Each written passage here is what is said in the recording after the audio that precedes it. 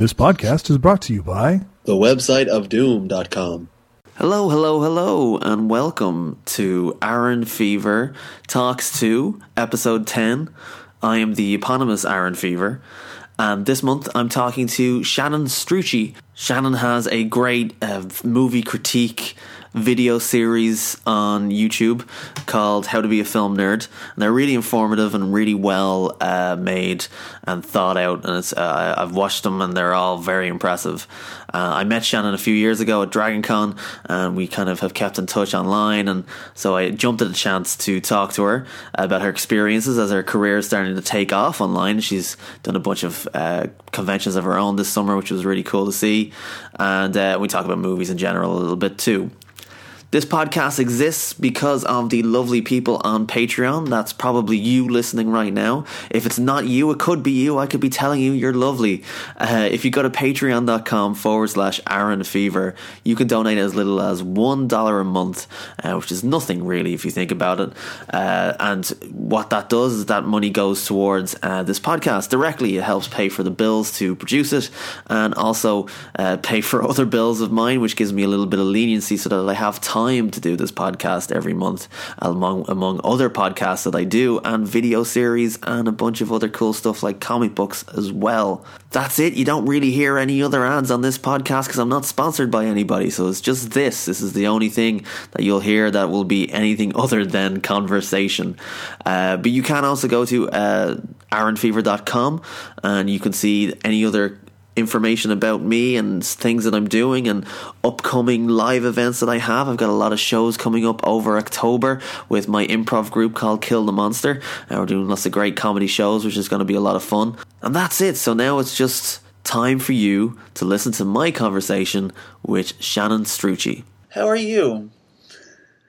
Doing well. Okay. I'm tired. Good. I've been going all over the place this month. Yeah, you've had a busy summer. Yeah. Really busy, and I've been sick a lot too. So it's just the last time I went to a doctor, she was like, "You need to slow down," and I was like, "I can't." But it's been really fun. It's been worth it for sure. Okay, so what was the start of everything this summer? Because you went to a good few conventions. Yeah, well, it was so like late August. Actually, it happened. Like my mom had a heart attack, which was crazy. Then not long after that, I went to New Orleans. Then I went to DragonCon and I paneled there for the first time. Then I had my friend's bachelorette party. Then I'm like having trouble keeping it all together. Then I went to a concert. Then I went to Intervention Con. Then I went to a wedding. And then I just went to I was editing in a different city and I just got back. So it's been like the past month and it's been weird. Yeah, I remember that happening with your mom and then thinking oh, you had to go do a convention. Was she even out of the hospital at that point? Oh, yeah. It was I think late July, she had the heart attack, and I took care of her for a little bit, but she's fine now. Okay. She's actually, I think, she didn't realize that her health was that bad, and after being taken care of, I saw her at the wedding, and she's seems a lot happier, and she's doing really, really well, so that was good. But we did the day before the convention, the relatives I live with my aunt and my uncle and my cousin, they had to put their dog down, the day before DragonCon. So yeah, my cousin, who you've met, was she was in pretty good spirits considering that too. It was crazy. I mean, like I said, it's been fun. Not the sad stuff, but it's been fun. I'm not used to being this busy. Yeah, I know what you mean though when you're saying that your mom didn't know she was in bad health. My dad spent 2 months in hospital this summer as well. Oh, I'm sorry. Oh yeah, he's seemingly okay now. So all's well that ends well. But he got told when he got a bunch of scans in the hospital that he had previously had a heart attack and just didn't know about it. That happened to my aunt. Really? She didn't know that. Yeah, she had. I guess it must have been a mild one. I don't know, but she had one and only found out later. Yeah, and he was kind of like asking, oh, can you tell when that happened? And they were like, no. And so now we all have these different theories about when this possibly happens. Well, you were acting weird that day. Were you sick? Did you have jaw and arm pain? And that's how, not to bring it down, but that's how my dad died when I was 14. So it's oh gosh, I really have to take care of myself to not have, it's both of my parents have had heart attacks. Jesus, yeah. Yeah, I eat pretty well and I don't smoke and stuff. but it's still like, ugh, it's scary. And you're still quite young. Like, you're younger than me. Yeah, I'm 25. Yeah, you're a good bit younger than me. Fuck, you fucking kids on these shows. I know. It gets weird because everyone in like online video stuff, I compare myself to people and I get frustrated. But I'm like, all these people are 10 years old. Not necessarily you, but like the people that I feel like I'm competing with are doing the same stuff as have like 10 years of experience on me. And I'm like, I need to stop comparing myself. But I do it anyway. And I'm like, oh, why aren't I as good as this? Or I don't, Yeah. It's like they've been building a following for 10 years, whereas 10 years ago I was 15. Yeah, well, and also too, it's that's a common thing as well, to like compare yourself to other people. Like when they were my age, they did this. Yeah. Like the classic example, which like this guy used to drive me crazy for years. I've let go of it now, but like Edgar Wright, who I know you love, yeah, like was like what 21 when he was making Spaced. The bastard. Yeah, he was a baby. Sam Raimi was 19 when he directed Evil Dead. Bruce Campbell was 21. No, I think. They like dropped out of high school to make Evil Dead. And like, what was the earliest thing you can remember filming? We would do. My parents got us a weird like black and white security cam. I think because it was cheap, and we would film videos of the cat and stuff like that. When I must have been like 9 or 10, and also on my dad's side, Christmas we would shoot weird, like awful fake horror movies, and I did a lot of that. We had a little handy cam. Can you remember any of them? Like, can you remember a plot line for one of them? It was terrible. I know I like playing dead bodies. I was shy. I didn't like being on camera that much, I think. So I would just lay on the ground and be dead. I remember hitting someone. Like I don't know if I was the killer. I hit someone with a plank of wood, and they were supposed to fall over, and it looked so fake. The whole family thought it was hysterical. We did a lot of that. My first editing I did was I made anime music videos when I was like 16. That's how I learned to edit, because I was a big anime nerd, and I really like setting clips to music and cutting to tempo. Yeah, Yeah, I did television and film in college, and the thing that I adored the most out about any projects that we got was when we were allowed basically make a music video. And there's something.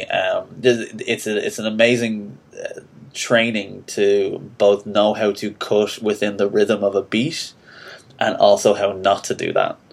Yeah. Because sometimes that can be awful too, by just cutting on the beat every time.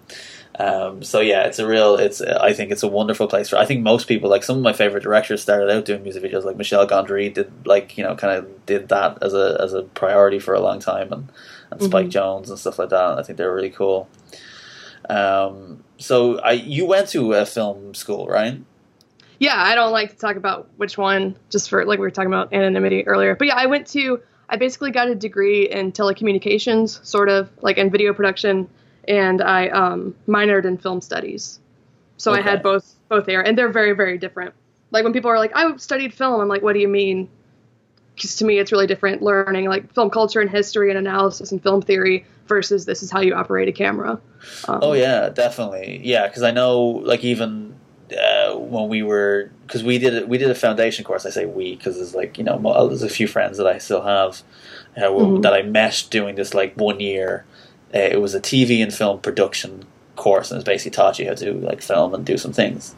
And then it branched off then into a diploma course, a 2-year course of either television production or film production.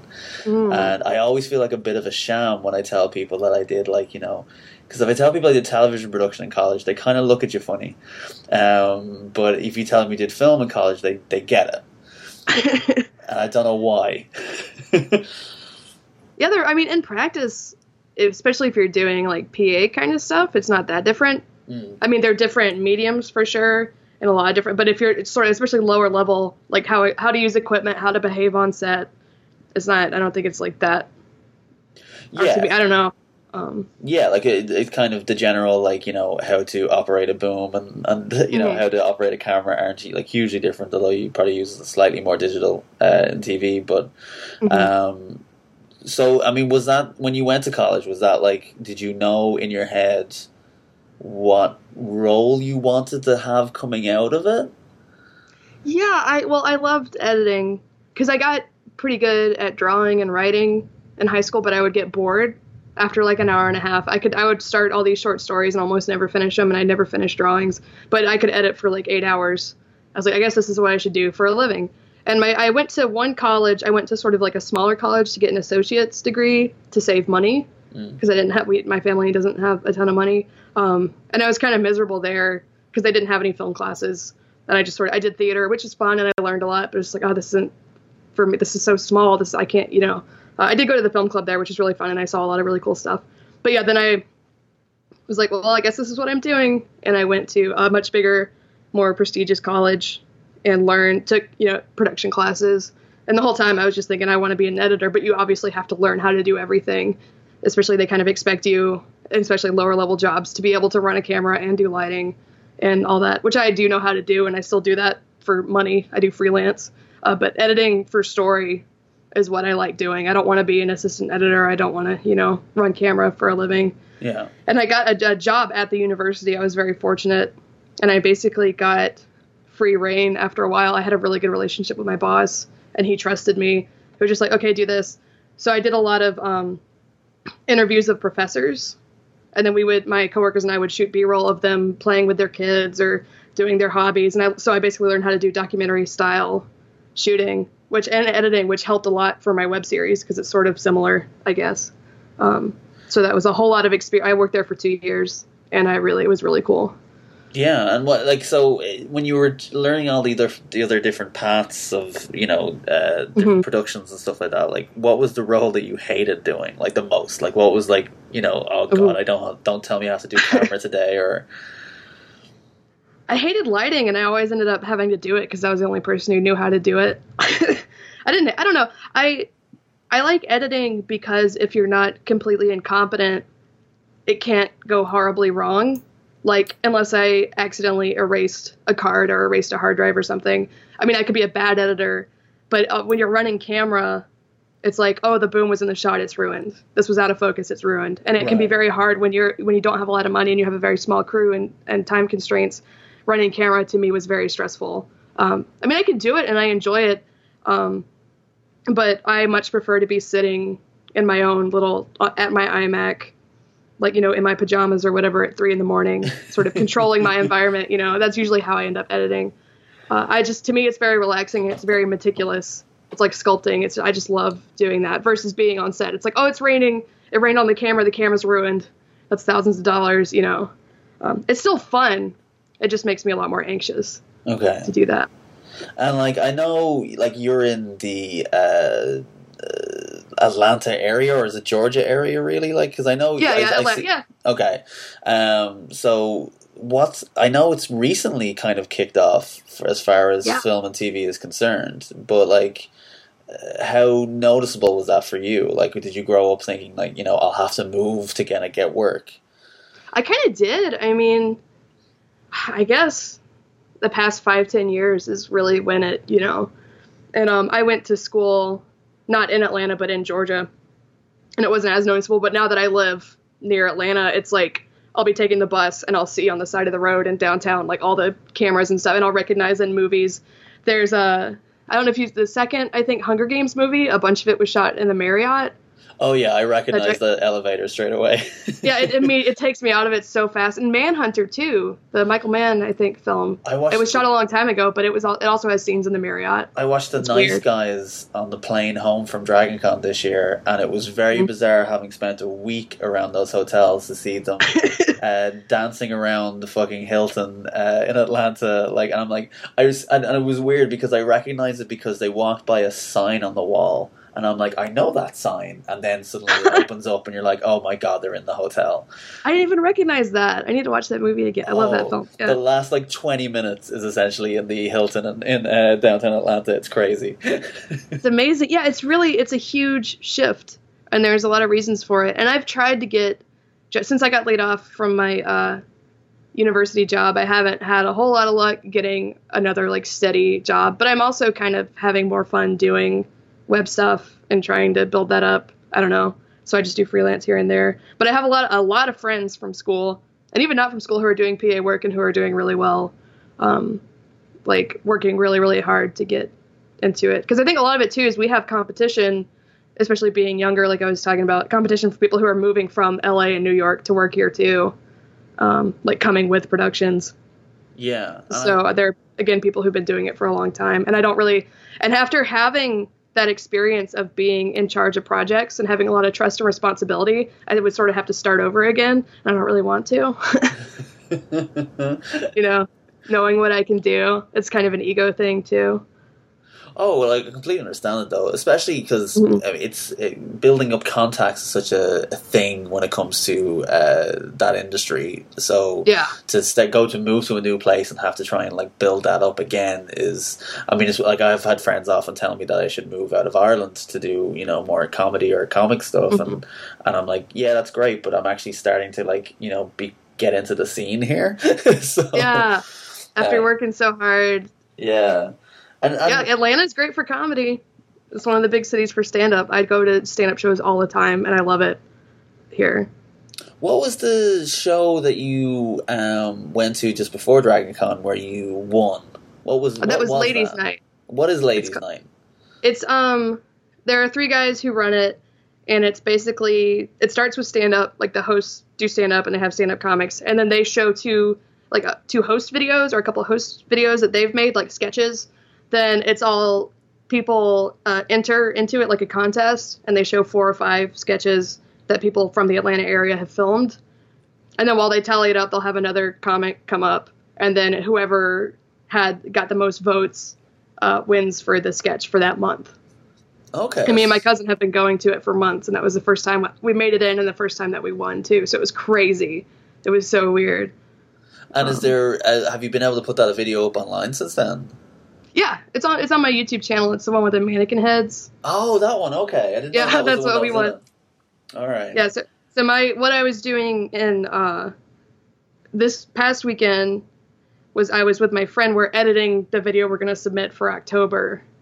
We're trying to get that together to submit it because it's due Tuesday, and then because since we won, we automatically get in again. So it's like we're trying to see if we can win every month. Not that, I don't know.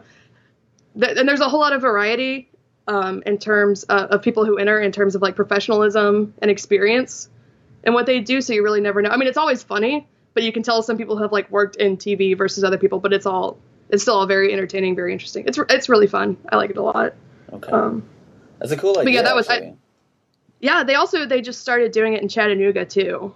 They're working really, really hard. So they'll do a show, I think on Thursday in Atlanta, then Friday they go to Chattanooga, Tennessee, and host another show. Okay. Thank you for saying the Tennessee part, because I've heard of Chattanooga because I frankly think it's a hilarious name. It sounds like some sort of weird fecal sex thing. The Chattanooga. Yeah. Oh man, this girl Chattanooga all over the place. I used to go to the aquarium there when I was little. But yeah, there's also stand-up. There's somewhat of a stand-up scene there, but because I know people go there when they do. I don't know, but I'm not a comic. I don't know a lot about all that. But yeah, that was, it was really crazy. It was my first Dragon Con that I was paneling at, and the day before we won Ladies' Night, and I was just like, what? This is crazy. This is so weird. And how did you find the difference in attending a convention like Dragon Con, and that you've gone to a bunch of times before, but now doing panels at it as well? I was happy that when I went to Intervention Con, I had a lot more panels, so I was a lot busier. Right. And I was kind of happy at Dragon Con that it didn't overlap with anything I really wanted to do, because that would be hard. I mean, I would do paneling because I need to have more experience doing that. But I was also able to go to stuff like the Gonzo shows that y'all do and other things that because if I was like, that's one of the highlights of the convention for me, it would have sucked if I missed that. It was fun. It was, and I hadn't really been to a lot of film panels, and people were a lot more, like sober and quiet, like honestly, compared to a lot of other stuff at Dragon Con. Yeah. So it was, that was different, but people were still really like nerdy and enthusiastic, and a lot less people in cosplay at the Cult Movies panel versus most of the stuff I go to. But it was really, really fun. Yeah. And I was so nervous, but I think I did pretty well. Yeah, I heard good things. I wasn't able to tell myself because of the same reason. Unfortunately, when I get to go maybe see one panel the whole weekend when I do Dragon Con, because I'm doing about 10 panels for over 3 days, so it's crazy. That's a lot. Yeah, I did 7 on the Friday. Oh my god. 4 back to back, and then I had an hour break, and then I did 3 back to back. So Friday was a Too whole much. thing.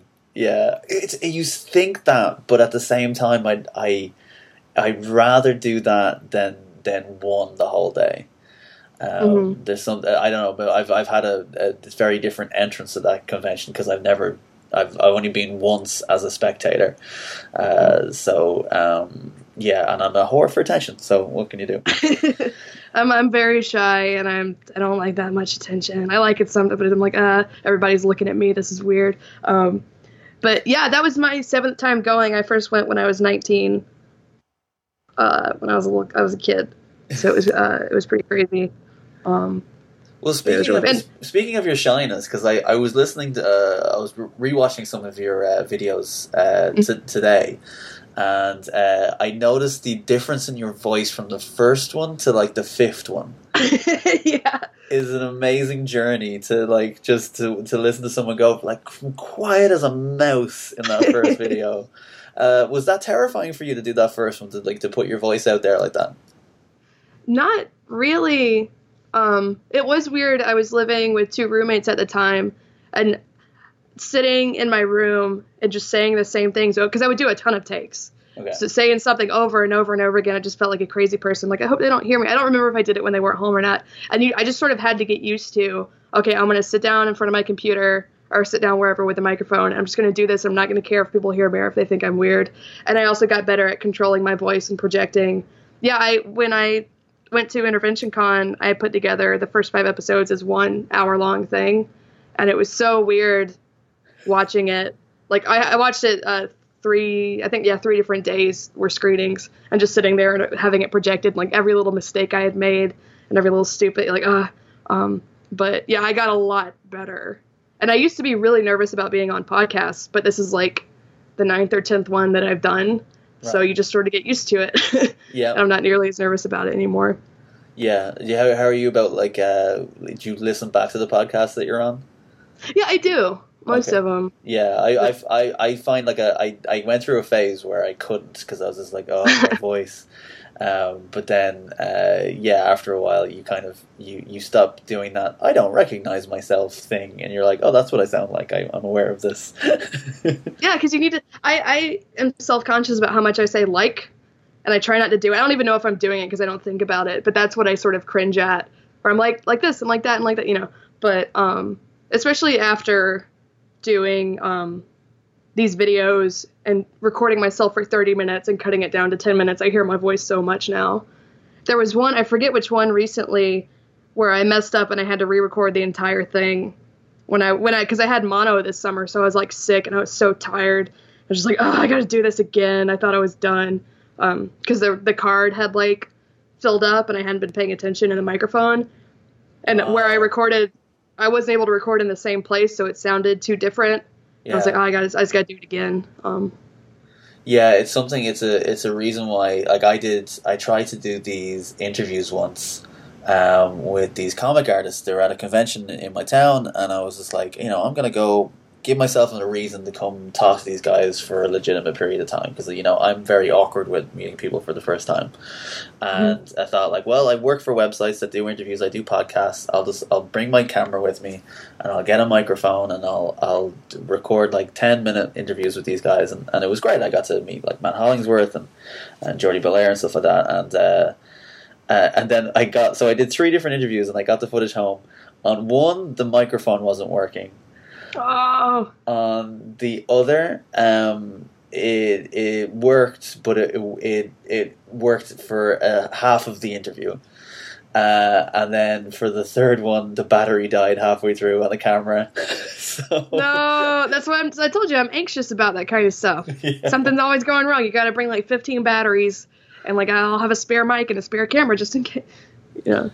Oh, that's awful though. Yeah, and it's especially if you're doing something at a convention, like, especially I've given up trying to film a Dragon Con at this point because... Yeah, I'm never going to try. It's too... There's too much going on. Yeah, it's a huge... Everyone's drunk and in costume, and you can't... Nowhere is quiet. Everyone, including you. I was... Yeah, for my that honestly, that was a little different for my panels. I was like, I am not going to drink anything. I'm going to be completely sober for that. So it was like, yeah, one ended at like 8, and then I rejoined my friends who maybe weren't 100% sober. And I was like, oh my gosh. I gotta catch up. Pretty much I have to catch up. So what was your impetus then for doing How to Be a Film Nerd? Like, what was your driving force for that? The day that I wrote the first episode was the day that I found out when I was going to be laid off from my old job. And I was like, I have to do something. I can't, I'm not going to just get by with my resume or whatever. I need to do something. And I had like a lot of different influences, I think. One, working on those videos for the university. I really enjoyed it. I enjoyed doing documentary style stuff a lot more than I thought I would. And of course, I mean, the most obvious one is Tony Joe, who does Every Frame of Painting. I tried not to rip him off directly, but it's really similar. There's Red Letter Media, who I've been a massive fan of for like 6 years. And actually, I used to watch Yahtzee's Zero Punctuation reviews where he talks really fast. Yeah. And I was like, I like that. I don't like getting bored. And he got that from Charlie Brooker, who I'm also a really big fan of. So it was just sort of elements of all of that. There's a thing where I throw the DVD copy of Crash in the trash can is very like Plinkett-esque, the Red Letter Media kind of thing. They're just little things that I took. And a lot of it, too, is my own sensibility, my own editing sensibility and my own sense of humor and the stuff that I care about. I think tonally it's not necessarily similar to any of those. But yeah, I stole a lot of stuff from a lot of people. But I'm not shy about it, at least. I reference all of them, I think, multiple times. Yeah. Yeah. If anyone follows you on Twitter as well, like, you're very vocal about your support of them, too. Yeah. Yeah. How do you, like, 'cause I assume Twitter is more your jam than any other platform, right? It's what? Is more your jam than any other platform. Like, you Yeah. prefer that over Facebook or anywhere else. Yeah, I'm very private on Facebook. That's for like close friends and family, and there's a Street 2 Movies Facebook page, but no one really, especially with Facebook's like algorithm, the way that they manipulate, who gets to see stuff. Oh yeah, there's no point in having a page anymore. It's ridiculous. No, if I don't have like 50,000 people looking at it, then what even is the point of? So I barely update it, and I used to be on Tumblr a lot, but I think Twitter is the best platform for what I'm doing, and I just sort of the reason I got on Twitter is, one, I got a smartphone and I have very limited data, so I couldn't be on Tumblr as much, which is what I used to do, because there's so many videos and images and stuff. So I just sort of got into Twitter and then was sort of like, this is fun, and ended up being friends through Twitter with people who I had been a fan of, or it's really, really weird. Like, oh, so-and-so just followed me. I'm freaking out, and it being able to interact with people, especially there are people, the guy who made Frog Fractions, and Michael Lutz, who made The Uncle Who Works for Nintendo. Those are some of my favorite, like, smaller video, like, games. And I'm, like, Twitter pals with them, and it's super... At first, it's really weird, but you just kind of get used to it, and you got to be cool and be normal, and then just, like, have conversations with them about sandwiches or whatever, I love it as a platform, and I love the comedy that comes out of it a lot. Have you ever gotten some of the weird crap that people can get on Twitter though sometimes? Because you have a significant following, so you're visible on YouTube. So I can only imagine you get some weirdos. Not as many as I thought I would. The things that brought them out recently, I made that tweet about something about, like, if you really think that film critics care about whether a movie is DC or Marvel, then it's just like nerd. I forget what I said. I was like, you're deluding yourself. They really don't care going into it. Yeah, they're not DC marks or they're not Marvel marks. Like, no, they really don't. Like, what's most likely is that they're like full of themselves and they think all comic book movies are bad. That's really what it is. You don't want to admit that to yourself. Are these people? And I got people with Batman avatars telling me I needed to get laid. And I forget what it was recently that I talked about, and I got a lot of weird alt-right people trying to start an argument with me. Oh. I forget what it was, but I said something and they were like, but it was clear that they would just sit there all day and tweet at a whole bunch of people and see who took the bait. Yeah. And just like mute. Like, that's the thing too that I think helps me, and I don't want to like victim blame or whatever, but I don't engage with people. If I think they're not there to have a sincere conversation, I just don't respond. I just mute them. I'm like, I don't care. especially because I grew up on the internet. I was supposed to go on Neopets probably when I was like 10 years old, and was on a lot of public boards and dealt with a lot of, you know, trolls and like and it's just like, I don't need to win an argument with you. I'm not even gonna bother to, you know, dignify whatever you need to get laid, lady, with a response. Like, I don't care. Yeah. So I think that helps me, because people get entertainment out of getting a rise out of someone, and I'm like, I really don't care. You know. Yeah, it's a weird kind of thing, because I know what you're saying about, like, you know, people who kind of entertain it almost to a certain extent, and you know, I get how, like, the argument can be made, like, oh well, I can mute them, but they'll make a new account and they'll start posting again. But more often than not, they're not bothered. At least not for anyone at our level. You know. And I know a lot of it too is that I don't say anything super contentious, right? And I'm not like I'm not gonna pretend that like Zoe Quinn can just mute it and it'll go away, or like Anita Sarkeesian, like that. They can't. That's always going to be a part of their life on the internet, and it's really unfortunate.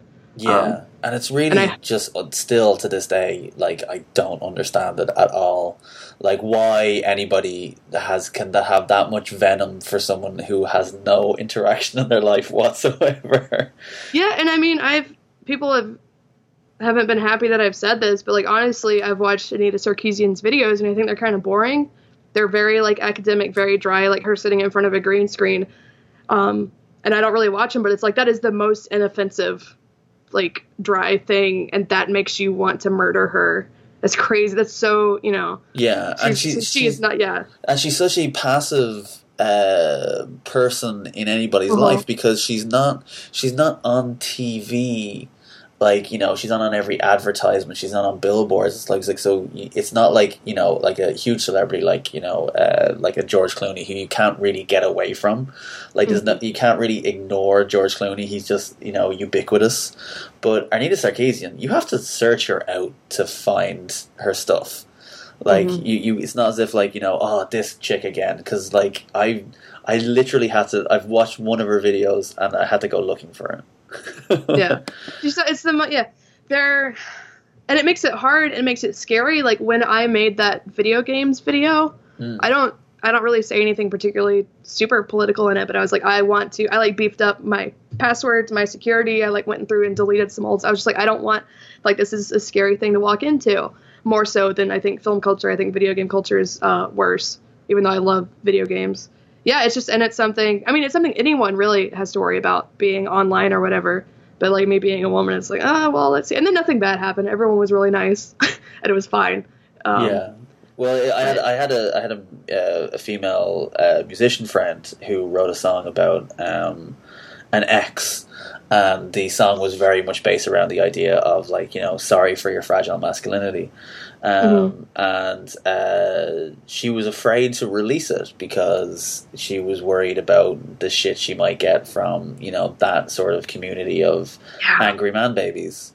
And it's a strange thing, and it's something I'm very glad I don't have to worry about as a straight white dude from Ireland. And it's kind of fun sometimes because, like, I get to say shit about those guys on Twitter and they never come at me because I'm a straight white dude in Ireland. Yeah, they don't care. Yeah. So you put out a video at least once a month? I try to. I've been, especially being sick this year and being so busy, I try to. My ideal would be to put out like one every 2 weeks or something. Yeah. But they take, like, the video games one took like 50 hours to make, because there's like, I write the script, so I do a whole bunch of research, and then I have to find all of the clips, and I have to do there's like so many different steps to it.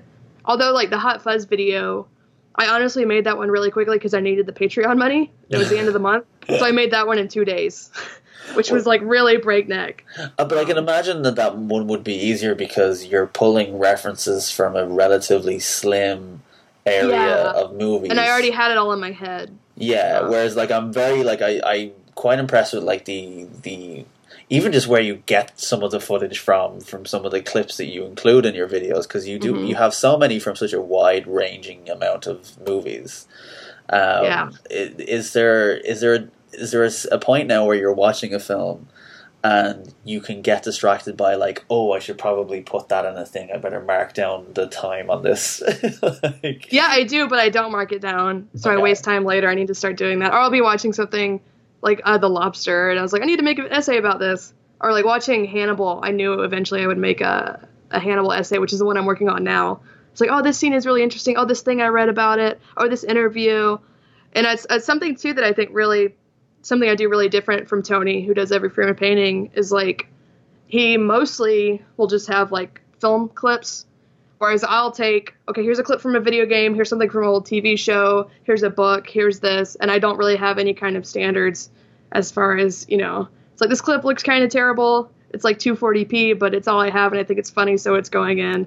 Here's something from this, you know, and so I'm not very discriminating, which means I get a wide variety of stuff, but it also means it takes me forever to track everything down and narrow it down.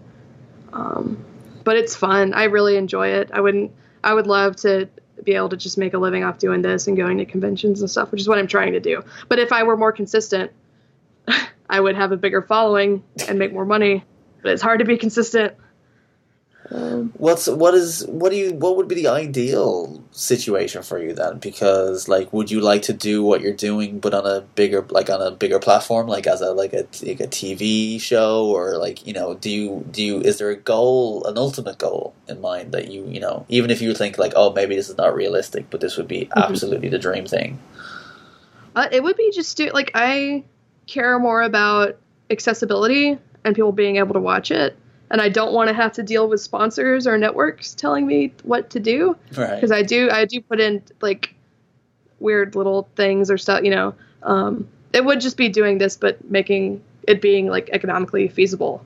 Like, I'm really, really grateful for the support I get on Patreon, but it's not enough. Like, I live with relatives because I can't afford rent because I'm still trying to make it, you know. Yeah. And if I could give it up and get, you know, a job as a barista or whatever, but it's like, no, I have to spend 45 hours making an essay about why Hannibal is great. Like, that's what I have to do with my time. I can't do that if I'm working full time at Goodwill or whatever, which I tried to. Actually, last year, one of the last jobs I applied to Goodwill, which I don't know if it's like a chain thrift store. It's just one of those things that I hear a lot through like in media.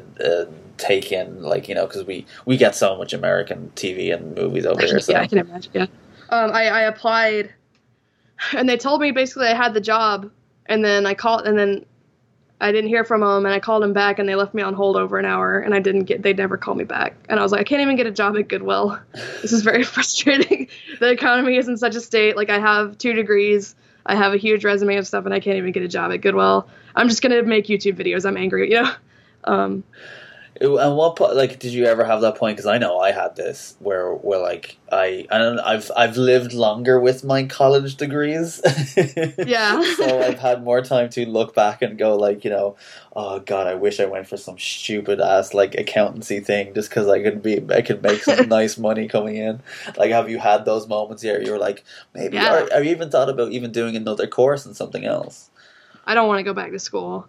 Yeah. I love learning, but I have my friends who I met in film clubs who are just as passionate as I am about movies and stuff.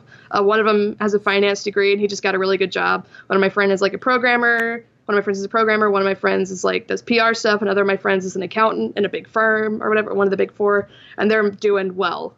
And I'm like living with my aunt and uncle, and I have credit card debt and like no. But I'm also like I just got a convention just paid for my plane ticket and my hotel, and I got to interview these amazing, and I get all these amazing opportunities that I wouldn't have if I had a full-time job. I couldn't just ask off for the month of September, you know. Yeah. No, I need to go flying around and do a bunch of cons. Sorry, bye.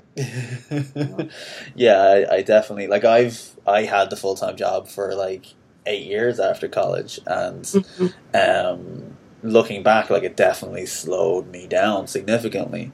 And it's only been in the last year and a bit that I've actually, you know, I've been trying to work for myself that I actually feel like I've been getting anywhere, and it's like I don't know if the podcast is picking it up, but you may hear like the 3, like, you know, 19-year-old college students who are like drinking in the kitchen right now.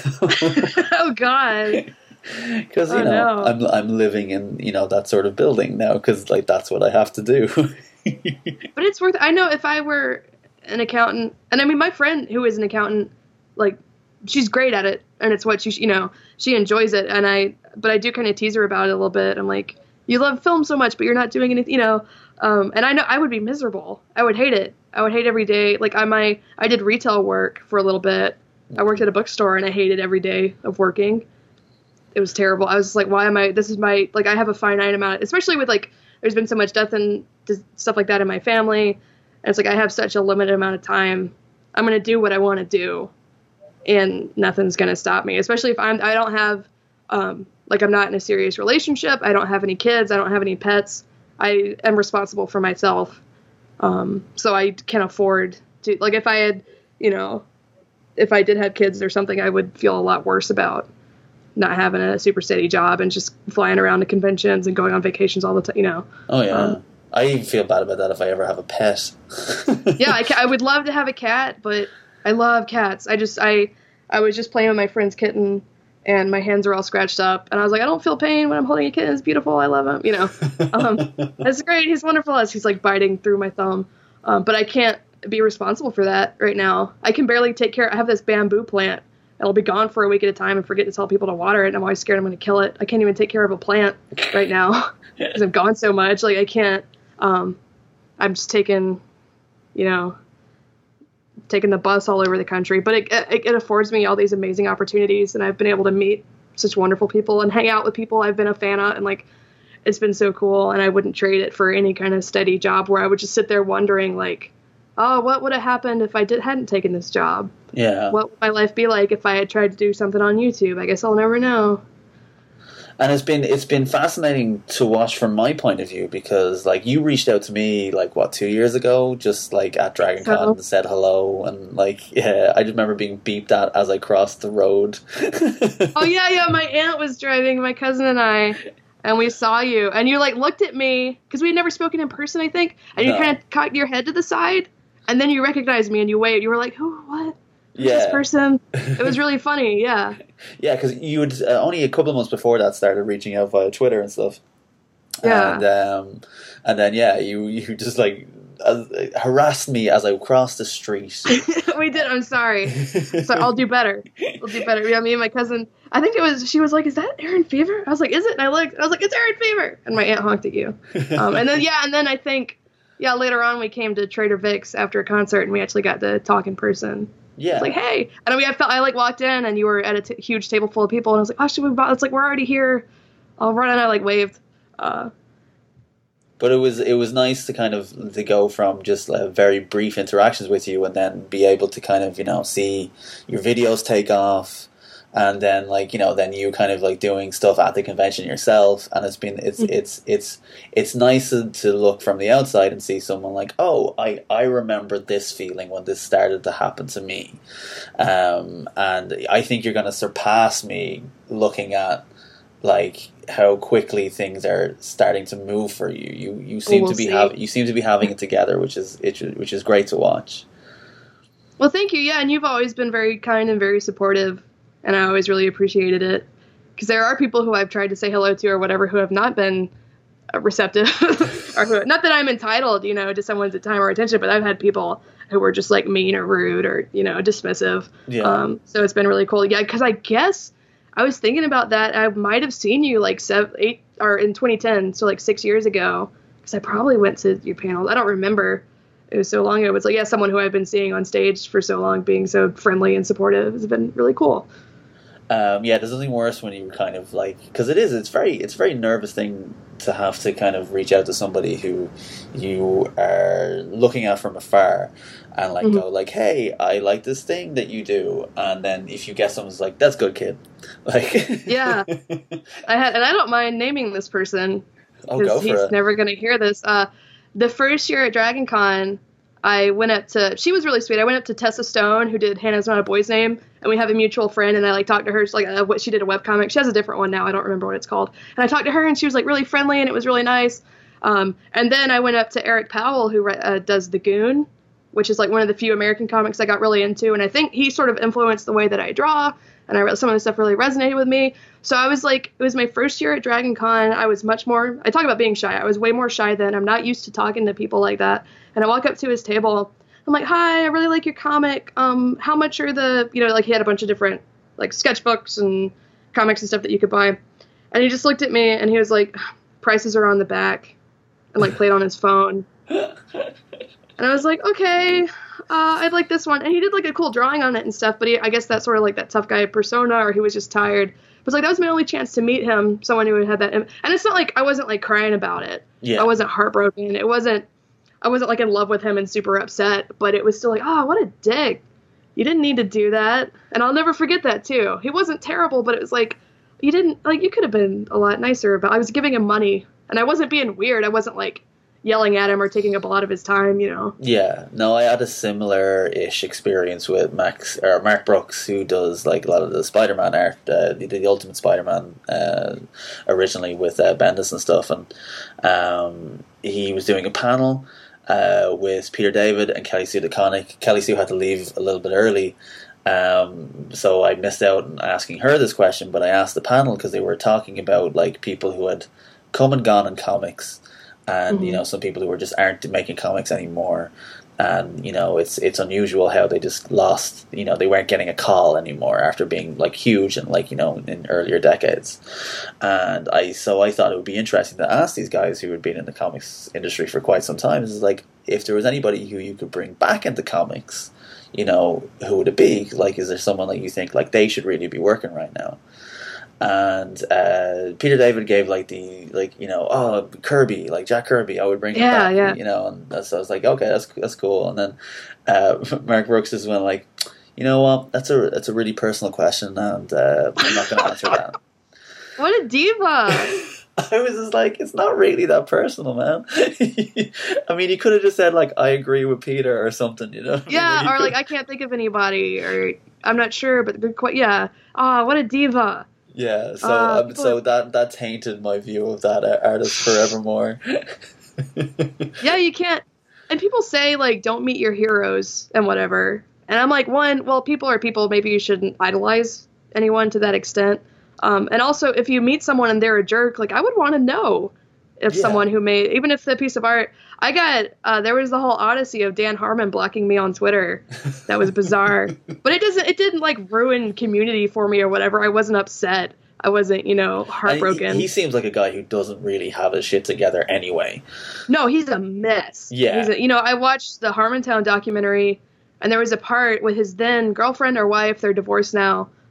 He said something about like, oh yeah, well, if you left me, I'd kill myself or whatever, which is manipulative and abusive, even if it's like a joke. Like does not, like that's bad. And I don't, and I had no illusion of him being like a sweet person or whatever, but it was just like a really weird interaction where it's like, you're being really cruel to this person. He was like blocked, and I was like, okay, that's funny, whatever, man. But again, yeah, that wasn't something, there are definitely people who if they did something really cruel to me or whatever, it would hurt my feelings a lot more. But at the same time, it's like, if you don't really know someone, then you shouldn't feel like you know them or shouldn't be that invested. Yeah, you shouldn't expect a certain level of anything from somebody, but no. It's also it's always disappointing if someone's a dickhead, because it's disappointing if you meet anybody and they're a dickhead. Yeah, whether they're famous or not. Yeah, you want to have pleasant interactions with people. That's not a whole lot to ask for. I don't know if I ever told you this story, but in 2010 or 2011, my friend and I a couple friends and I went to the Jonathan Coulton concert at Dragon Con. And then we wanted to get a CD and get it signed by everybody. I guess Molly Lewis and Paul and Storm and Jonathan Coulton are probably the people who were there. And staff totally screwed up. And they had kicked us out, basically. And they're like, no, you have to leave. And we're like, we've been here. We need it. And they were like, no, sorry, you were outside. I was like, no, we were inside. And then Paul and Storm came up, and he's like, wait. And he was busy, but he went like way out of his way to help us. And it was really cool. And I doubt he even like remembers that or would have any idea who I am or blah, blah, blah, or whatever. But it's like, I remember when that dude spent like 15 minutes or whatever making sure that we got stuff signed just because we had been fans and had been there. And I was like, that was so nice of him. Yeah, it's always, it's like it's not required to be a good guy, but it helps. Yeah. I was actually just on the kind of back of this topic going to ask you what you think about, because I talk to a lot of people about this and I find it fascinating because I don't even know how I feel myself. But like, if you take some great filmmakers who are shitty people in real life, and this is beyond the point where like someone would just be a little bit rude to you at a convention. These are like people who have kind of committed crimes. Like, does that taint the movies? Like, could you, like, I spoke to someone recently, like, Midnight in Paris is not a bad movie. It's fun, it's enjoyable, but it's made by a whole of a human being. And it's tough to separate that. How do you approach that? Like, what is your opinion on the idea of separating the human from their art?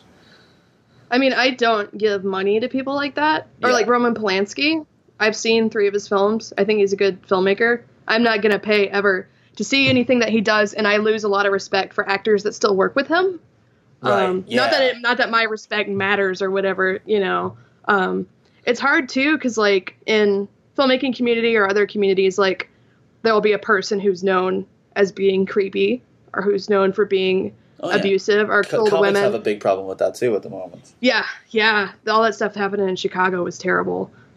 Recently about, like, there was, like, a date rape problem and a guy who beat his girlfriend and she put photos up and all this, that kind of stuff. Oh, I didn't even hear about that. I'm gonna have to it was bad. It was, like, there's, like, a problem in that scene with, like, women not that comedy in general is great to women. But anyway, and I'll know people who are nice people, but they sort of, like, overlook or protect the creepy person. The analogy of the missing stair I was reading about. It's like, a house and there's a stair missing and everyone just sort of knows about it, but they don't warn new people about it. So you could fall through it and get hurt, especially women. It's like, I know it's hard when you're trying to make it, but like when you support or protect someone like that and you're valuing your career or their career over the safety of other people, I think that's terrible. With art itself, it's hard. I'll still watch stuff. I actually haven't seen a Woody Allen movie because growing up, my mom introduced me to a lot of stuff and she always thought he was terribly creepy. Even before a lot of the recent stuff came out. Like, even if you just watch his old movies, you can like, there's such a misogynistic kind of like line in all his films. Yeah. It really depends. And stuff, sometimes it's interesting, like On the Waterfront, it becomes a completely different movie when you know that the director was basically like ratting people out as communists, and that's sort of what the movie's about. It seems like a really cool, inspiring movie that it's like, oh, this was him rationalizing, like, selling people out and being a snitch or whatever. That's terrible. And I think art is still important. And like I said, I still watch stuff made by people who are creepy or abusive or whatever. But I think culturally we value art a lot more than we should when it comes to people like that. Yeah. I don't think a movie is more important than someone's, safety and sanctity as like a human being. Yeah, and it's weird too, like, because especially when you watch older films and there's such a, a racist or sexist undertone in them, but yeah, you kind of know, well, it's like, okay, this is of its time, but like, aren't there other things of its time that aren't this bad? That's what I say too. Like when people talk about, especially, I guess, being in the southern U.S., like old people are racist, whatever. They're just a product of their time. I'm like, I was talking to my grandma who's 80 years old, and she was like, yeah, it always frustrated me growing up, the way that I saw women treated and the way I saw black people treated. I was like, they're people too, and they have potential, and what have we missed out on, as a society, blah, blah, blah. And she'll make excuses for other people. I'm like, Grandma, you have compassion. You have, like, what makes you're not like an alien. Like, you were born in, like, the South a long time. Like, don't make excuses for people. I don't know. I think there is a certain extent, but also people forget. It's like, yeah, movies in like the 40s and stuff were really racist. Like, but there were like black people then too. Like, not everyone was racist. They were making film, like, there were marginalized people who were being abused during those time periods. And I don't think they would agree with you. Like, oh, that's just how it is, how it was, Yeah. I think people excuse all that way too much. Not that I'm some kind of perfect, pristine, not that I've ever said anything terrible. Oh God, never said anything. Yeah. Like it's like now I kind of because I got my start doing entertainment, quote unquote, because I say that because I do a blanket of things, and so it's hard to like narrow it down. Yeah, you do. You're busy, dude. But the first thing I kind of started doing was like a podcast, and I look back at some of the episodes, and like I was not cool. I was not a good dude sometimes. And like I had to go like, okay, I was younger. I was not as informed, and I was still learning about stuff and intentions and blah blah blah blah. But like at the same time, I'm like, I wouldn't recommend anyone to listen to that now. I'd be like, it happened and that's okay, but let it stay in the past because I'm not proud of it anymore. Yeah, I very deliberately changed my like username. And, like, you can't, like, hopefully people can't find the stuff I did online when I was, like, 15 to 18. Not that I was, like, terrible. I didn't bully people, and I didn't, like, I don't know.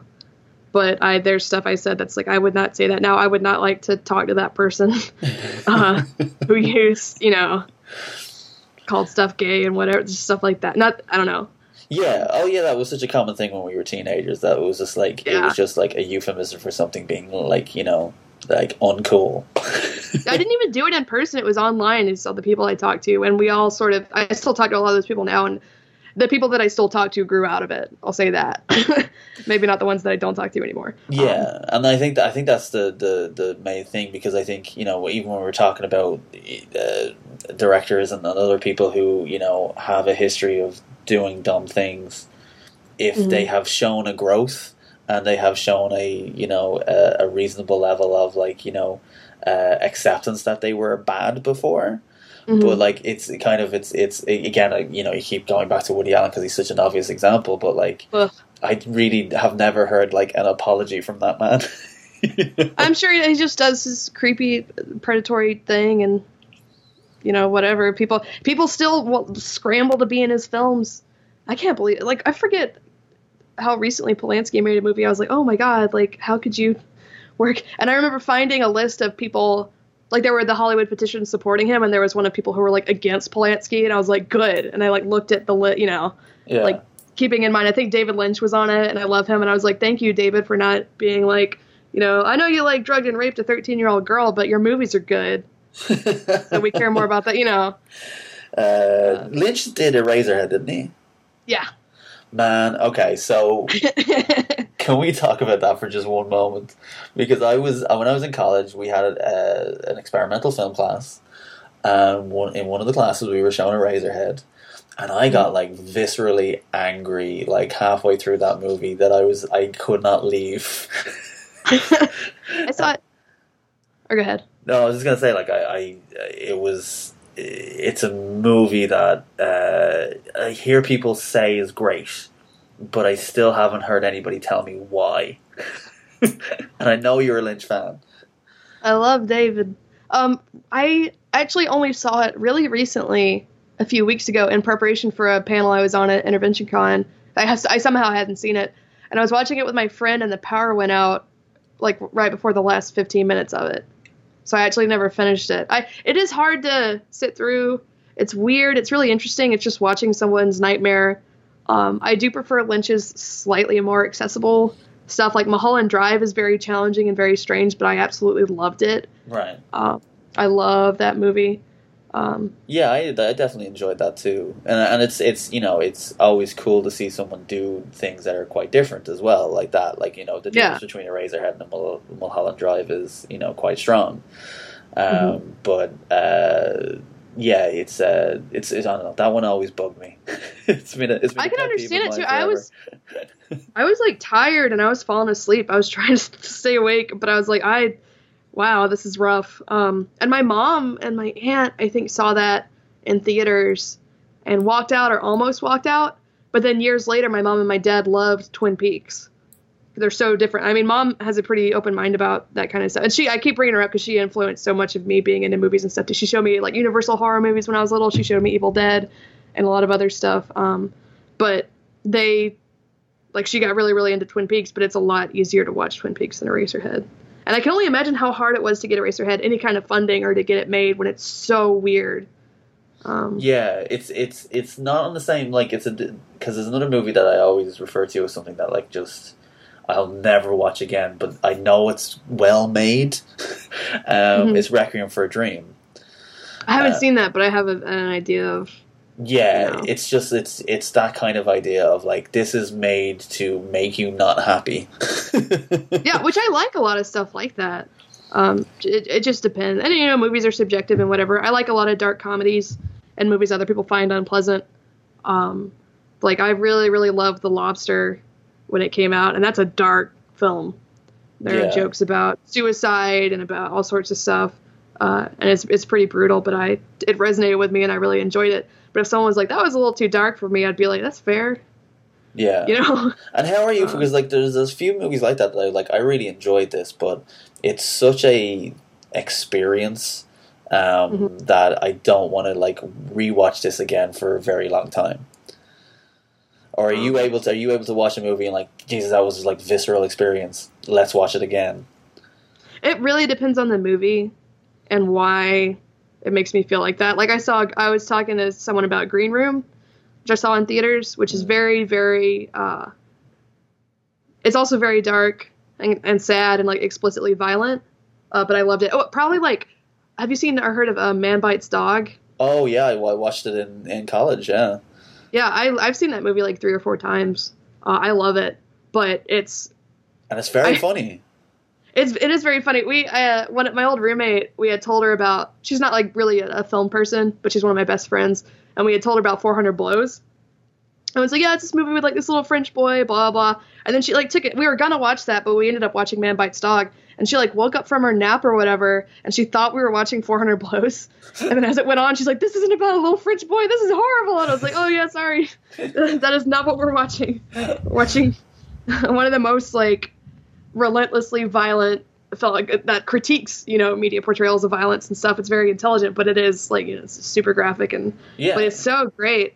The thing where he's in the streets screaming, like singing and stuff. And it's like, if I remember right, it's one of the first mockumentaries as well, isn't it? Yeah. So like, it's groundbreaking in a number of ways. Yeah, and I think the director later like killed himself. There's like a sad, you know, so there's a sort of dark cloud over it too. I don't know if he made anything else, or one of the either the lead actor or one of the main group of people, one of the main people in the group killed himself a few years later, I think. But yeah, because I've always had a really like morbid sense of humor, and to me that's a lot more, in art it's a lot more honest than, well, everything's happy and good and everything has a happy ending and you know. So that sort of stuff resonate. Maybe not Man Bites Dog as much, but stuff like Heathers or After Hours really deeply resonate with me, even though they're strange, dark comedies. Yeah. I really like that kind of stuff. Well, speaking of happy endings, we're at the end of our podcast. So I must ask you, what song would you like to be played out on? Oh, man. I don't know. I gotta think about it. Do you do this in every episode? I do. I haven't listened. That's why I just found out today. I would have listened to them, but I just found out today I was going to be on it. I know. I surprised you. Hold on. I'm looking at my phone. Like, what music do I like? I just went and saw Kanye West. Good. So play me out on Ultra Light Beam, because that's what he closed on, and it was one of the most beautiful things I've ever seen in my entire life. It was wonderful. Did he have the crazy large, like, just wall of lights behind him? Was that show? He was on a floating stage. Okay. That went left and right across the audience, and behind him he had a screen, and most of it was just showing him, like dancing around and singing and whatever. But then it was like him looking, and it was like a canyon of light, and there was fog, and there were lights everywhere. It was like this weird, I don't know if it was pre-recorded or if it was an effect they were doing live, and it was just so beautiful and strange. It was like him turning towards this like canyon, this like light thing. I don't even know how to describe it. It was crazy. Yeah, I'm a fan of Kanye. He's nuts, but he's the right type of nuts I want in my pop star. Yeah, and people are like, "Oh, he's such a terrible person." No, he's fine. There are people in music who like murder people and like beat women, and who have. And I'm sorry, he stole a microphone and he's full of himself. He's terrible. Like, I'm sorry he likes who he is, and I'm sorry he really loves Beyonce and his wife. Yeah, it's ridiculous the way people rag on him. I love him. That tweet he did about like being on an airplane and someone lost their water bottle, and he's like, "Great, now I have to be responsible for this water bottle." I just love him. He's so funny. Love him to death. Yeah. All right. Well, that should be playing in the background. And thank you very much. Thanks so much for having me on. That was really fun. No problem.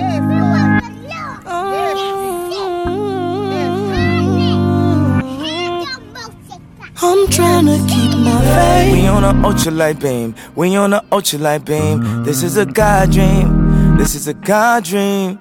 This is everything. This is everything. Deliver us serenity. Deliver us peace. Deliver us love. And we know we need it.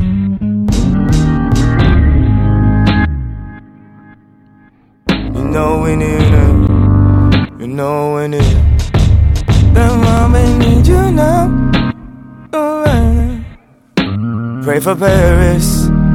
Pray for the parents. This is a God dream. This is a God dream. This is a God dream.